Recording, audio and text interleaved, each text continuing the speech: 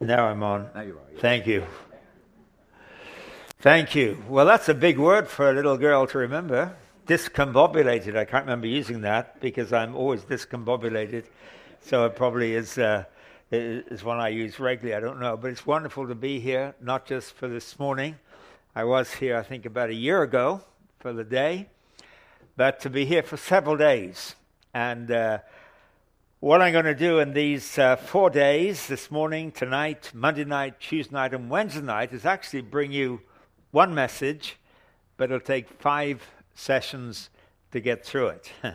So that means you've got to be here every session if you really want to understand what I'm talking about.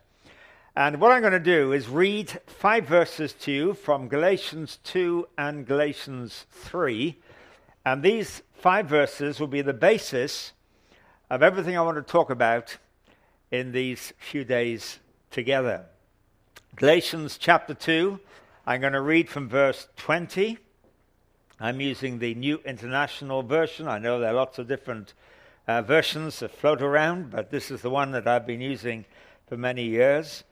Galatians 2, verse 20, and Paul says this: I have been crucified with Christ. And I no longer live, but Christ lives in me. And the life I live in the body, I live by faith in the Son of God who loved me and gave himself for me. I do not set aside the grace of God, for if righteousness could be gained through the law, then Christ died for nothing. You foolish Galatians, who has bewitched you? Before your very eyes, Jesus Christ was clearly portrayed as crucified.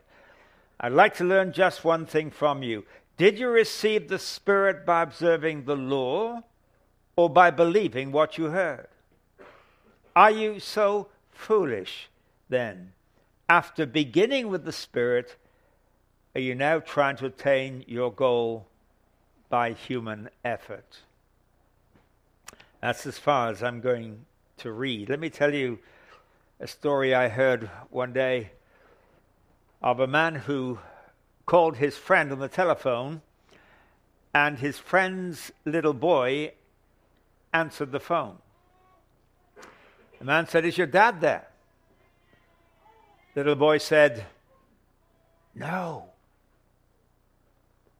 "Where is he?" "He's with my mum." "Where is he with your mum?" "They're outside." "What are they doing?" "They're talking to the policeman." "They're talking to the policeman?" "Yes. And they're with the fireman." "Your mum and dad are talking to the policeman with the fireman? What are they doing?" "They're waiting for the helicopter pilot." "They're waiting for a helicopter pilot? What are they doing?" "They're looking for me."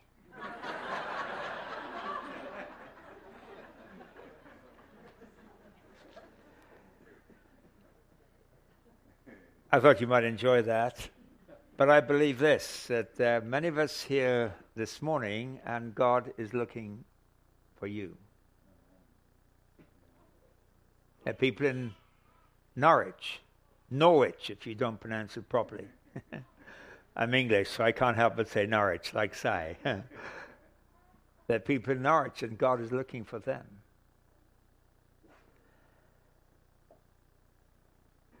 He is wanting for some of us to teach us things that we have not understood.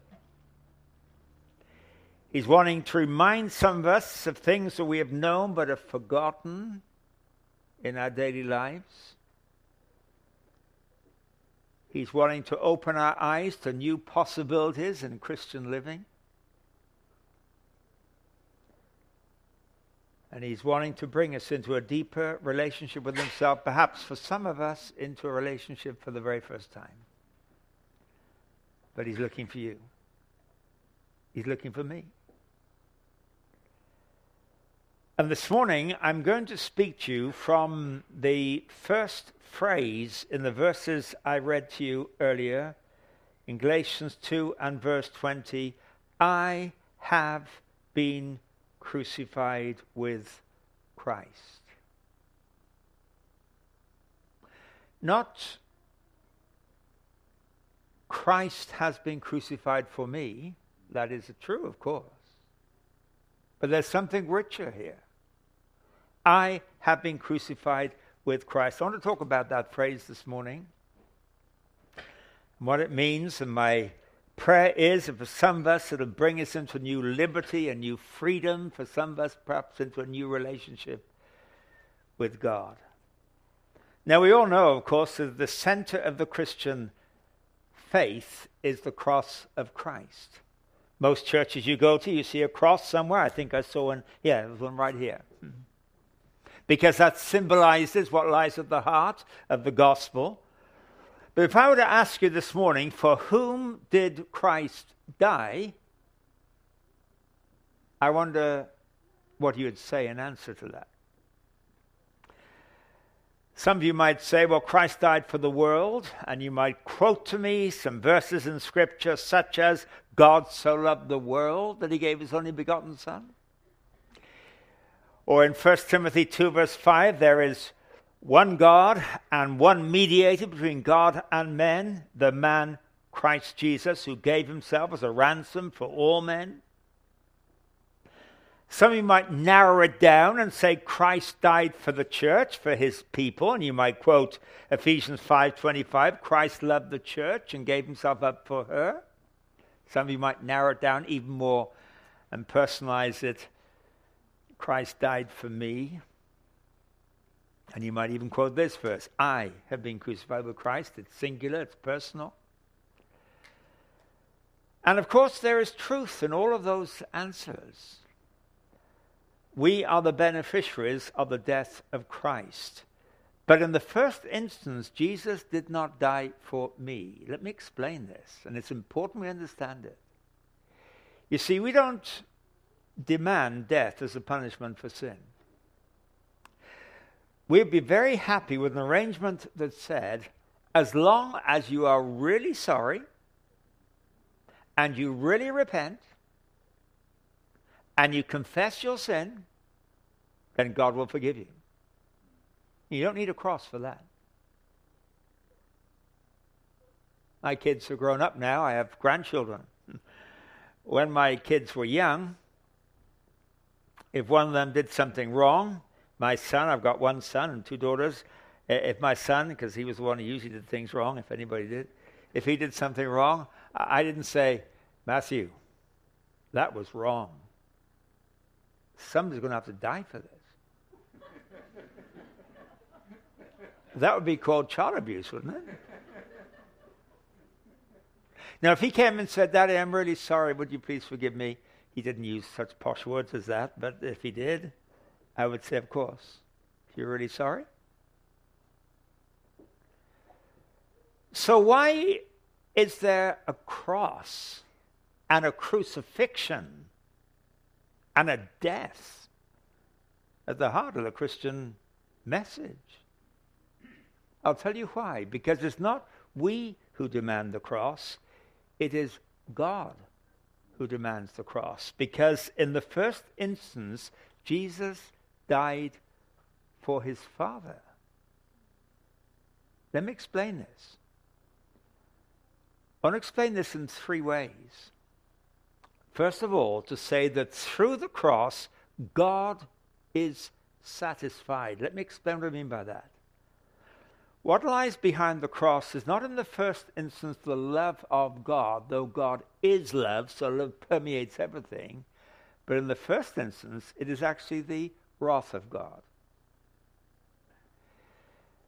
Romans is probably the most systematic explanation of the gospel that we have in the entire New Testament, because when Paul wrote to the Romans, he'd never been there. He had nothing to correct like he usually did with his other letters, or nothing to remind them of.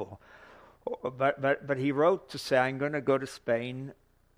That was his reason. I'm going to visit you on the way, he said.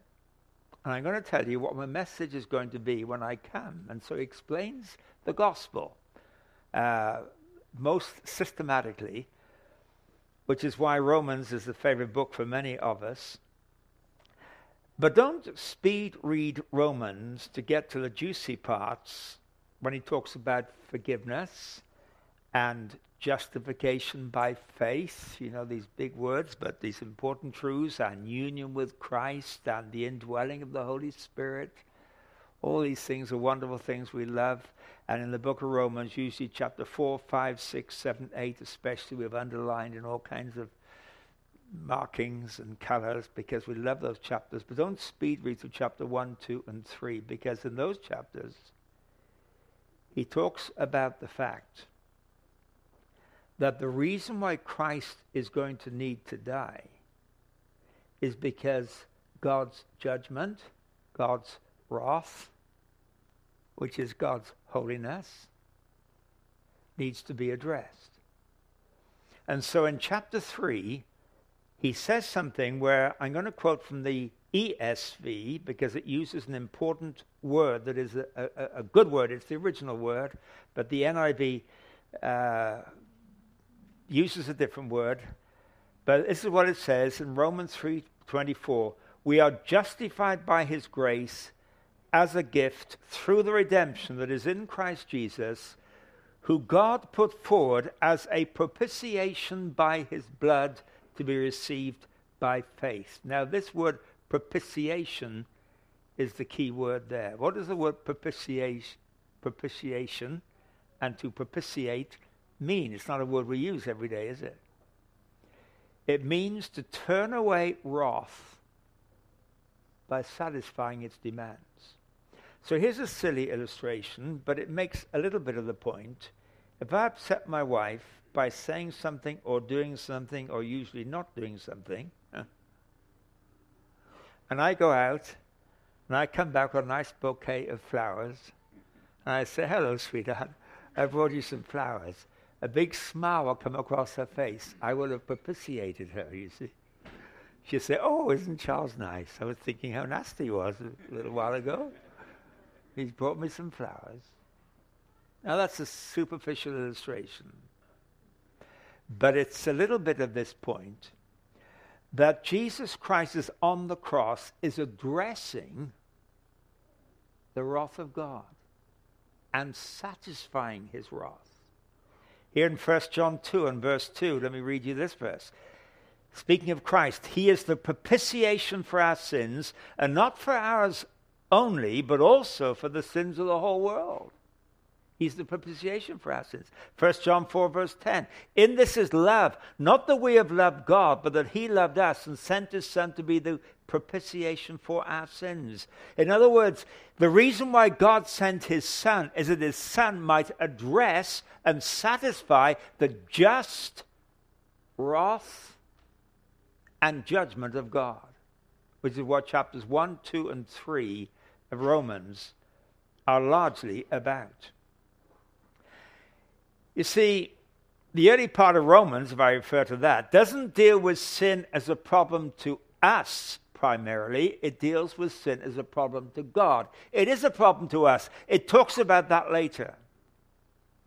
And the solution to that is to be forgiven and to learn how to live a godly life. But the first issue and the essential issue is that sin is a problem to God. It breaks relationship with him and provokes his wrath.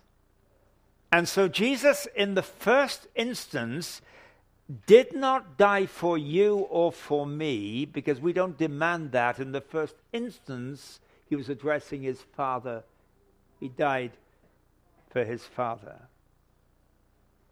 You see, it's impossible in the nature of God for him to just forgive sin.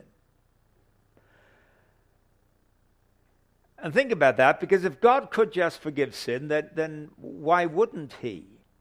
If he could just forgive sin, the cross would be an extremely extravagant gesture, but not necessary. And the two things in the character of God that make the cross necessary is that God is just on the one hand and he is merciful on the other hand. Now, we know that about God, don't we? He's just and he's merciful, but these two things are incompatible when you think about it. Justice, by definition, is giving people what they deserve. That's justice. Tit for tat. That's justice. Mercy, by definition, is not giving people what they deserve. Now, if justice is giving people what they deserve and mercy is not giving people what they deserve, you cannot be just and merciful at the same time to the same person in the same context. You're either just, give them what they deserve, or you're merciful, you let them go free, but you can't do both. So to give an illustration, you've heard a version of this in all kinds of ways, probably many times. If you've been in church many times, I'm sure you've heard this kind of example many times. I'll give it to you again, then explain it a bit more fully. If I was driving through Norwich at 80 kilometers an hour, can you go that fast in Norwich? No. And I see a blue flashing light behind me, pulling me over. What's the limit? 50? And a big burly guy gets out and comes up and says, "Hey, what are you doing driving at 80 kilometers an hour?"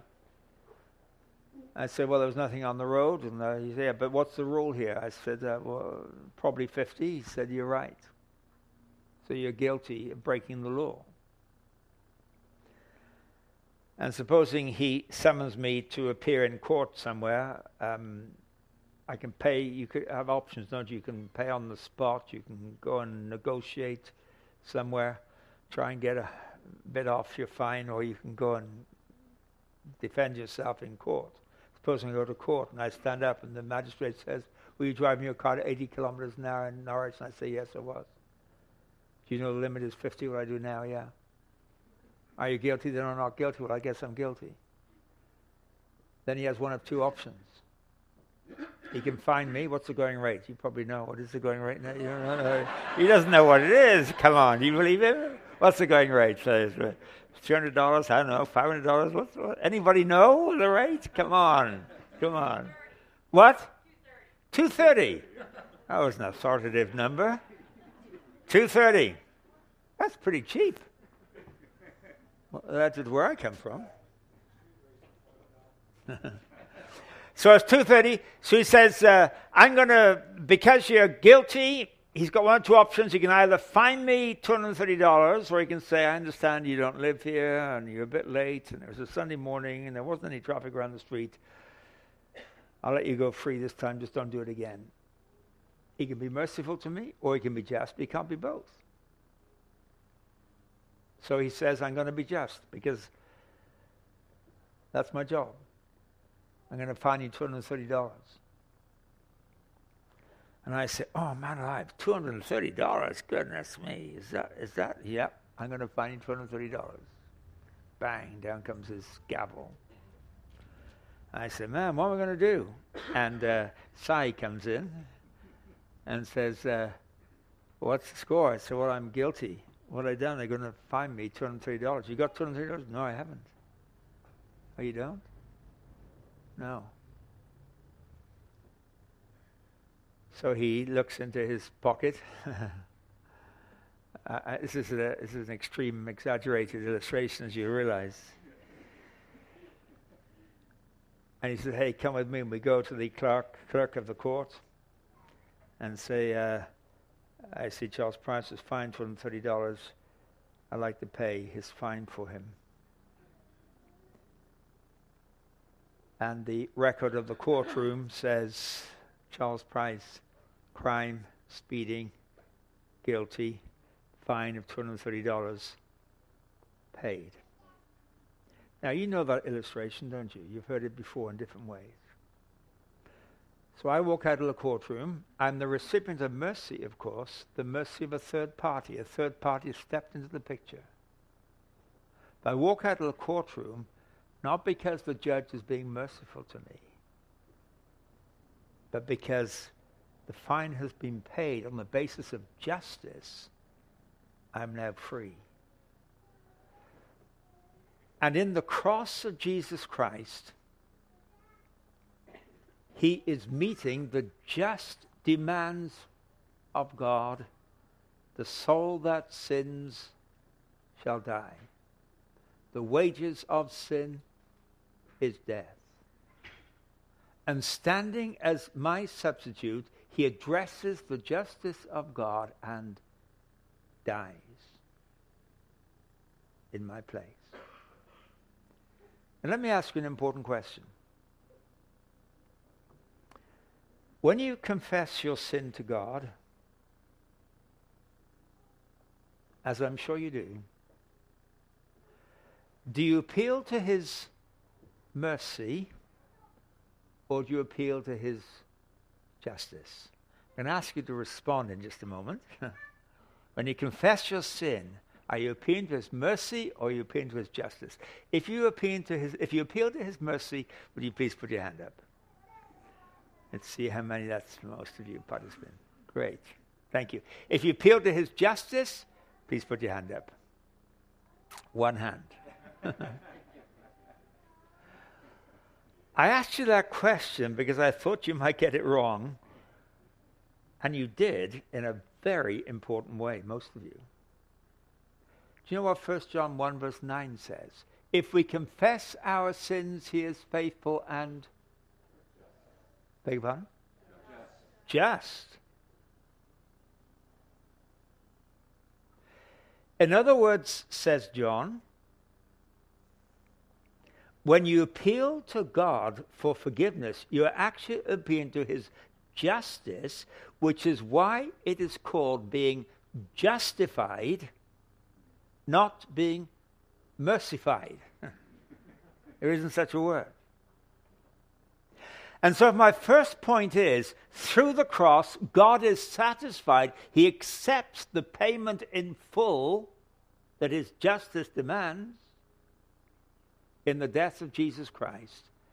My second point is, through the cross, people are justified. And it's called justified because it is a just act of God to forgive you. Romans 3:23 and 24. For all have sinned and fall short of the glory of God and are justified freely by the grace through the redemption that came by Christ Jesus. Now, justified is actually a legal term. It says that justice has been satisfied. It's not another word for being forgiven. It's a completely different word to being forgiven. It's much more than that. One of the best illustrations I know of this is that in Scotland, before capital punishment was abolished, and by the way, I come from England originally, Scottish law and English law are different systems. So this applied in Scotland. Before capital punishment was abolished, I think it was in 1963, when a person was hanged, usually for murder, they put up a notice outside the prison gates or on the prison gates announcing that the convict had been hanged. And they always used the same wording. It was legal wording required to be on that notice, and it would say this: on such and such a date, which was the date of the execution, the hanging, at 8 o'clock in the morning, at, let's say, Barlinnie Prison in Glasgow, so-and-so, naming the murderer, was justified. That was the language they used. What did they mean when they said he was justified this morning at 8 o'clock? They mean, they said he didn't do it at 8 o'clock this morning. Is that what that means? No. Did they mean he'd been forgiven? No, that isn't the meaning of it. What it meant was this: that the demands of the law in this case have been fully satisfied, execution has taken place, the case is closed, justice has been done, the judge has taken off his wig and gone home, the lawyers are working on other cases, and the policemen are back on the street. It's over. Finished. Totally. In fact, in Scottish law, as in most legal systems, If this man has been executed for that crime and a week later somebody comes along and says, actually it was me who did it, they cannot retry this case again. It's over. And so when the scripture says that we are justified, it doesn't mean you've been forgiven because God has been nice to you. Forgive me saying it that way. That's not the basis of it. It's Jesus Christ died your death. I have been crucified with him in the legal counsel of God. It's over. The judge has taken off his wig. He's no longer acting as your judge because it's over. It's been judged. It's done. It's been paid. Now, I'll tell you why this is important. If we appeal to God's mercy when we confess our sin, there will almost certainly become times in our lives when we think, I've committed this sin once too often now. I will have exhausted the mercy of God.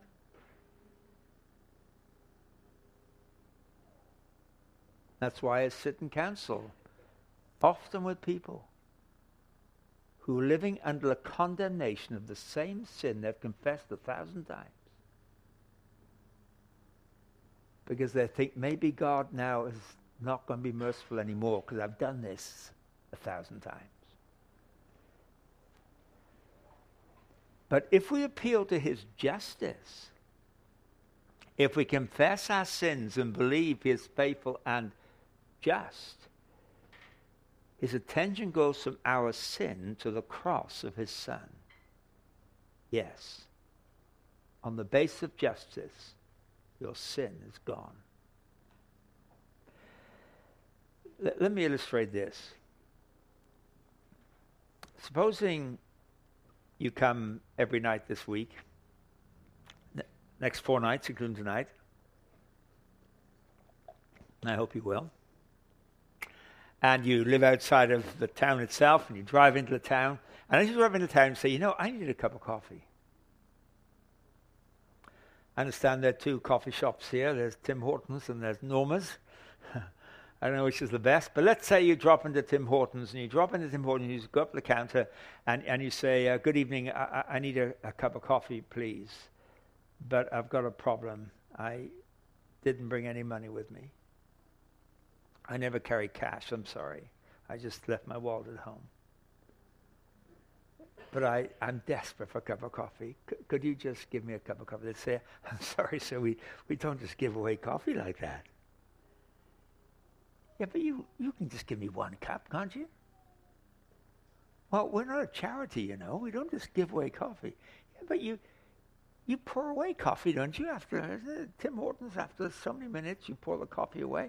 Well, just pretend you're pouring it away and put it in my cup for me. Just come on, just give it to me. You're not going to go bankrupt, are you? Yeah, but we're not. Go on, just give me it, please. And so the person on the counter says, okay, just don't tell anybody. Here's your cup of coffee. You say thank you. Monday night, you come back into these meetings again, and you drive into Norwich, and you think, man, I could just do with a cup of coffee again. Hey, they gave me one. I didn't bring my wallet again. They gave me one at Tim Hortons last night. So you go to Tim Hortons and say, good evening, I'd like a cup of coffee, please, but I forgot my wallet again. I'm so sorry. So I can't just give you another one. But you gave me one last night.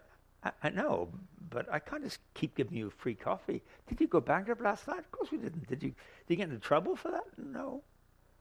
I mean, did you think it was in that coffee you pour away after every 40 minutes or something? Yeah, that was okay. Well, just give me a cup of coffee. No, but we just don't give away coffee. Please, just once. Oh. And I said, well, there's a line behind you. Okay, here's your coffee. Get out. So you say, thank you, take coffee. You come in on Tuesday night and you say, I'd love a cup of coffee. You won't believe this. I don't have any money again. I can't just give you some coffee. Get out of here.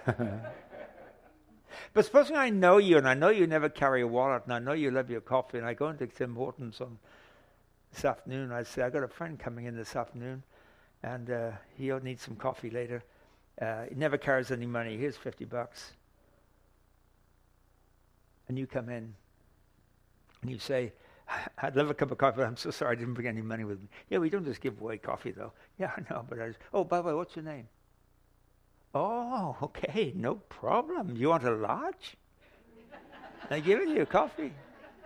You come back on Monday night and say, I'd love a cup of coffee. I didn't bring any money. Oh, no problem. Here, have another one. You come back on Tuesday night, and as you walk up there and say, hey, how you doing? We got your coffee here for you. Would you like a donut to go with it this time? What's the difference? First time you appeal to their mercy, just be kind to me, please. And you're exhausted eventually. Second time you appeal to justice, there's cash in the till. And the wonderful thing is, when you and I come, Lord Jesus, and say, Lord Jesus, I have sinned. I know it's again. I know I've confessed this before. Please forgive me. He'll say there's cash in the till. I don't want to make it sound crude or cheap, because it isn't. But the currency is the precious blood of Jesus, not with the blood of bulls and goats and things like that, but the blood of Jesus is the currency that says it's paid for.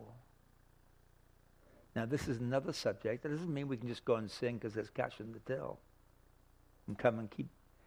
Paul, when he talks about this, actually, in Romans 5, he says, shall we continue in sin then, that grace may abound? In other words, wow, if there's money in the till, can I just drink all the coffee I want? Can I commit all the sin I want? And Martin Lloyd-Jones, who was a very powerful preacher, well-known preacher in the 20th century, he said, if you don't ask the question, can't I just continue in sin then? You've not really understand what Christ did. Because you ask the question because you say, logically, well, why can't I just continue in sin? But Paul's answer is, of course not. Because the whole point of being freed from your sin is you're equipped then to live a whole new quality of life. That's not the point we'll talk about now. But you see, when we come before God, we come with no cash. We come in poverty. As Romans 5:6 says, while we were still powerless, Christ died for us. Verse 8 says, while we were still sinners, Christ died for us. Verse 10 says, while we were enemies, we were reconciled to God through the death of his Son. So we come with empty hands. We have nothing but the blood of Jesus Christ. The cross of Christ has already addressed and satisfied the just demands of God on your sin and on my sin, which is the basis on which we are freed. Because we're not just forgiven, we're justified. The case is over. And this meets one of the deepest needs of the human heart. The deepest need is to be reconciled to God. The deepest symptom of not being reconciled to God is our sense of guilt and our need to be forgiven. I remember once driving several years ago now, when I was in Britain, and I was driving and I was listening to an interview on the radio with a psychiatrist who's the head of a psychiatric institute in Britain.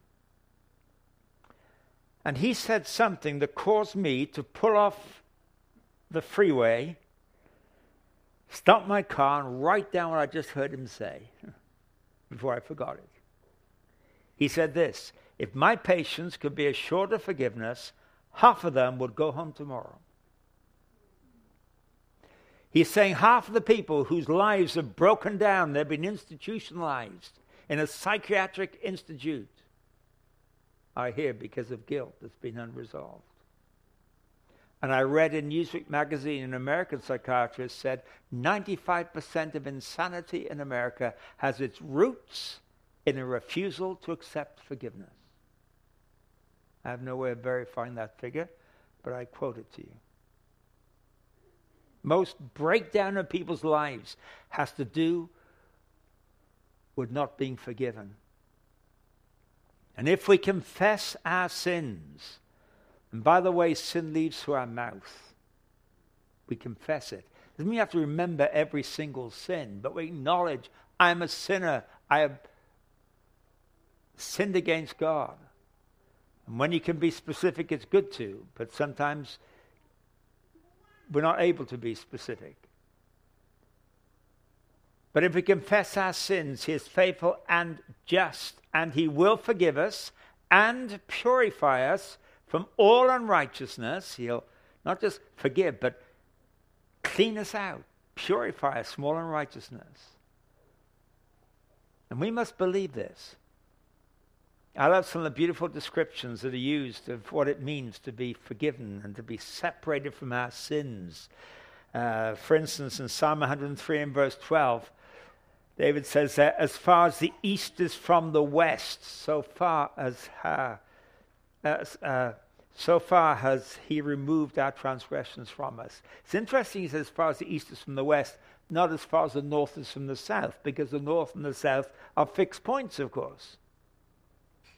If you go north, and I traveled a while ago from Toronto to Shanghai, and we took off from Toronto, we went due north. In fact, we went slightly northeast. I followed on the map, and we went up over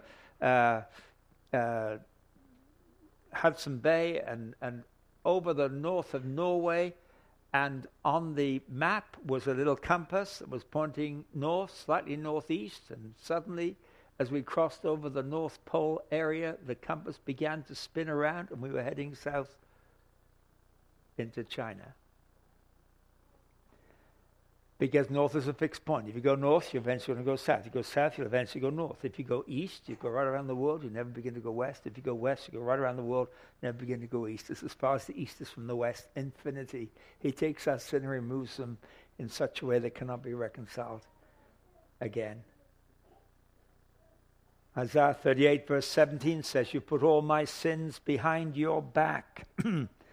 God is omnipresent in all places, at all times. Where is there such a place as behind his back? Well, it doesn't exist, and that's where he's put our sins. They've been put out of existence.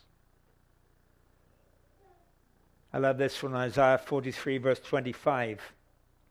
Even I, am he who blots out your transgressions and remembers your sin no more. 3 times we have that statement in Scripture that God remembers our sin no more. I wish we believed that. Doesn't mean he's forgetful, but he never recalls it again against you. Heard about 2 young boys, brothers, who were fighting one day, been fighting all day, and when they came to go to bed at night, the mother came to the eldest and the 2 boys and said, you've been fighting your brother all day today. You need to make up with him before you go to bed tonight and forgive him. He said, I'm not going to forgive him. It's his fault. He started it. So she tried to appeal to his sentiment a little bit and said, just suppose if during the night your brother died. Wouldn't you be sorry in the morning if you hadn't forgiven him? And he thought for a moment and he said, okay, I'll forgive him. But if he's alive in the morning... I think sometimes we have that fear, don't we? God, I confess my sin and you've forgiven me, thank you, but I'm a little nervous now of the morning. A little nervous. Do you know there's a verse in Romans 8, which you often have up here in front of you, which says, there is now, you don't need to put it there, but okay. There is now no condemnation for those who are in Christ Jesus. No condemnation. I have a friend, and when he became a Christian, from a completely non-Christian background, he had a life that been messed up in all kinds of ways, and he got a Bible and he read it through. He was really excited about being a Christian, and he said, when I came to this verse, in Romans 8 verse 1, there is therefore now no condemnation for those in Christ Jesus. He said he took his pen and he underlined no condemnation so hard that the ink went right the way through to the book of Philippians. She said, every time I read from Romans to Philippians, there was a blue mark. And it reminded me, no condemnation, no condemnation, no condemnation. So why do we struggle with condemnation? I'll tell you why. Because there are two who talk to us about our sin. One is the Holy Spirit and one is Satan. And it tells us in Revelation 12, speaking of the devil, that he is the accuser of our brothers, who accuses them before God day and night. So the Holy Spirit convicts. We know that. Scripture tells us that's part of his word. He convicts us. The devil condemns. What's the difference? Condemnation is like a wet blanket that sits on you and you can't get out. And you live under it. Conviction makes us aware of our sin, but at the same time, always makes us aware of the way out. He convicts of sin and of judgment. That means it's been dealt with. And of righteousness, there's a new freedom for you. Holy Spirit convicts of sin, judgment, and righteousness. And the thing is, when the devil comes and speaks to us about our sin, although he is a liar and the father of lies, Scripture tells us, he doesn't have to lie in this case. You did such and such. It's true. But the lie is, and you are condemned by this. That's why Scripture tells us we have an advocate in 1 John, verse 2. We have a lawyer, if you like, who works on our behalf. And it's the Lord Jesus Christ. And he says, we have an advocate, a lawyer, who speaks to the Father in our defense. So when we are convicted or when we come under condemnation, the Lord Jesus speaks on our behalf as a lawyer and says, yes, Charles Price is actually guilty of this. But that sin was paid for. It's been absorbed in the cross. He speaks in our defense. And we're free. And here's a beautiful verse. 1 John 4:17. In this way love is made complete among us, so that we will have confidence on the day of judgment, because in this world we are like him. You ever read that verse and thought about it? We have confidence in the day of judgment? We're going to stand before God on the day of judgment. Do I stand cowering? Well, I deserve to, of course. But we'll stand with confidence. Why? Because in this world we are like him. Why? Because one day he was like me. He became me as my substitute. Which is the third point, and I'll just do this very quickly. Through the cross, God is satisfied. Through the cross, people are justified. And through the cross, I am unified, is the word I'm going to use, with Christ. So going back to our text, I have been crucified with Christ. His death as my substitute is such that in the reckoning of God, I died with him. I paid for it. Going back to being fined $230 in the courtroom for speeding. The records of that court will say against my name, I am guilty, I have been fined $230, I have paid. That's what the records will say, I have paid. The fact it was somebody else's cash is not the point. I have paid. In the legal councils of Ontario, I'm free in that sense. And in the legal councils of heaven, I have been crucified with Christ. I'm free. One Good Friday, I was invited to Ottawa, where a number of the churches joined together for a Good Friday service. They do it 3 times, but it's many churches, at least a number of churches, that join for this, and they meet in one of the larger churches in the city. And they asked me one year to speak at that service. And they asked me to send them a title for my message. So I sent the title, because it's always good to try and think of something that makes people think. I sent the title, Good Friday, that particular year, Enjoy Your Own Funeral. That was my message title. So when I got there, I was meeting before the first service with some of the pastors in the city who were part of the planning of it. And one of them said to me, that's an intriguing title, Enjoy Your Own Funeral. Sounds a bit morbid. What's it about? I said, well, it's Good Friday. Who died on the cross on Good Friday? He said, Jesus did.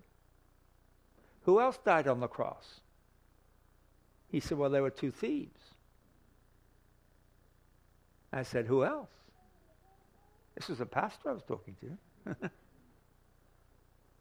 He said, tell me. I said, you did. You died that day, as Paul explains in Romans 6. Not only that, and you were buried with him that day.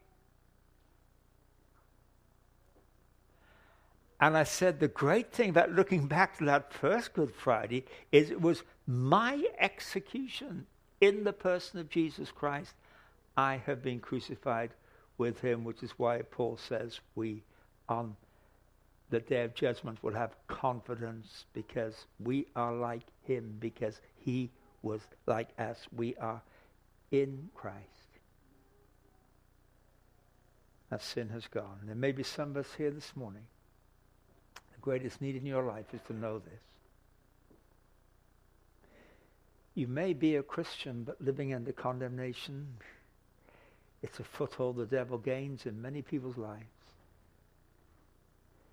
If you feel under condemnation and you've come in true confession and repentance before God, but you live under condemnation, you're listening to the lie of the devil, and you're saying Jesus' death was not enough.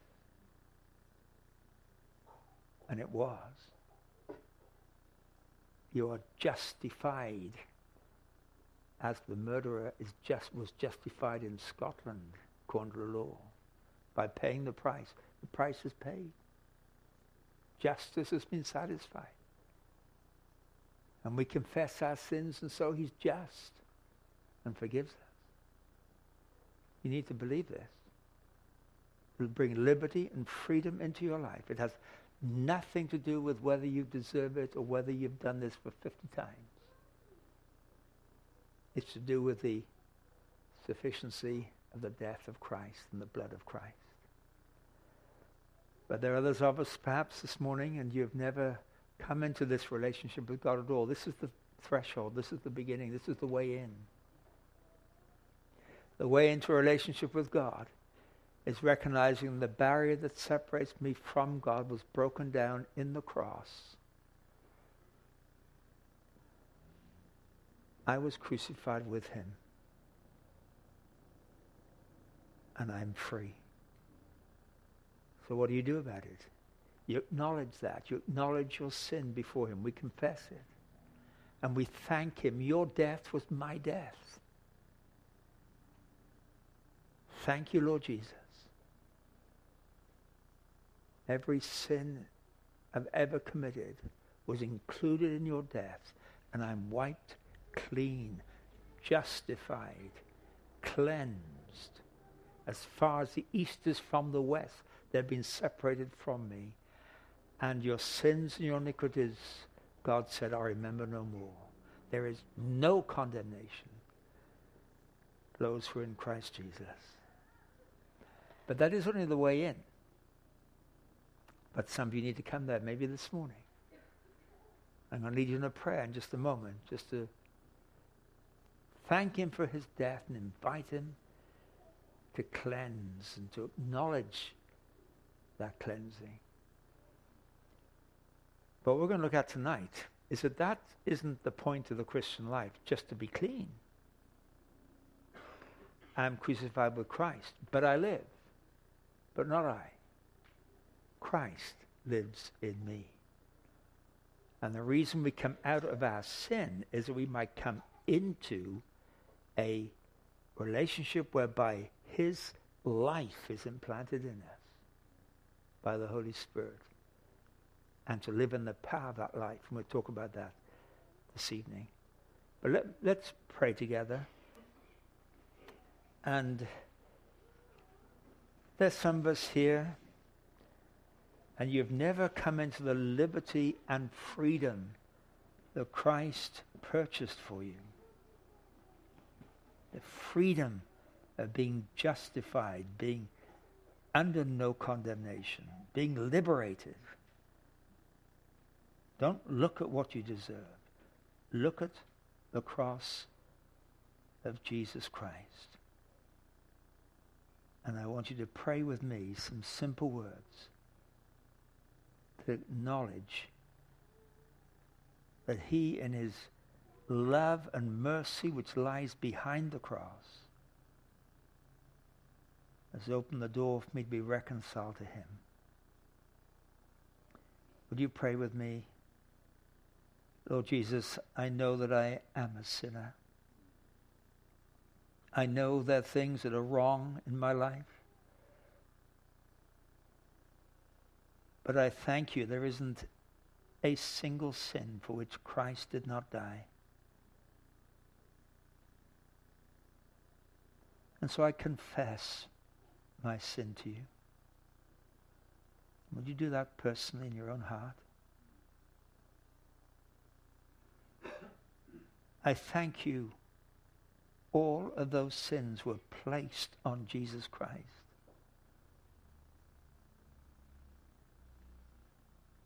You paid my debt. And I'm free. Please forgive me. Thank you for justifying me. Thank you for bringing me back into a relationship with yourself. And help me to trust you, to live by your Holy Spirit in me, to live a new life. I pray it in Jesus' name.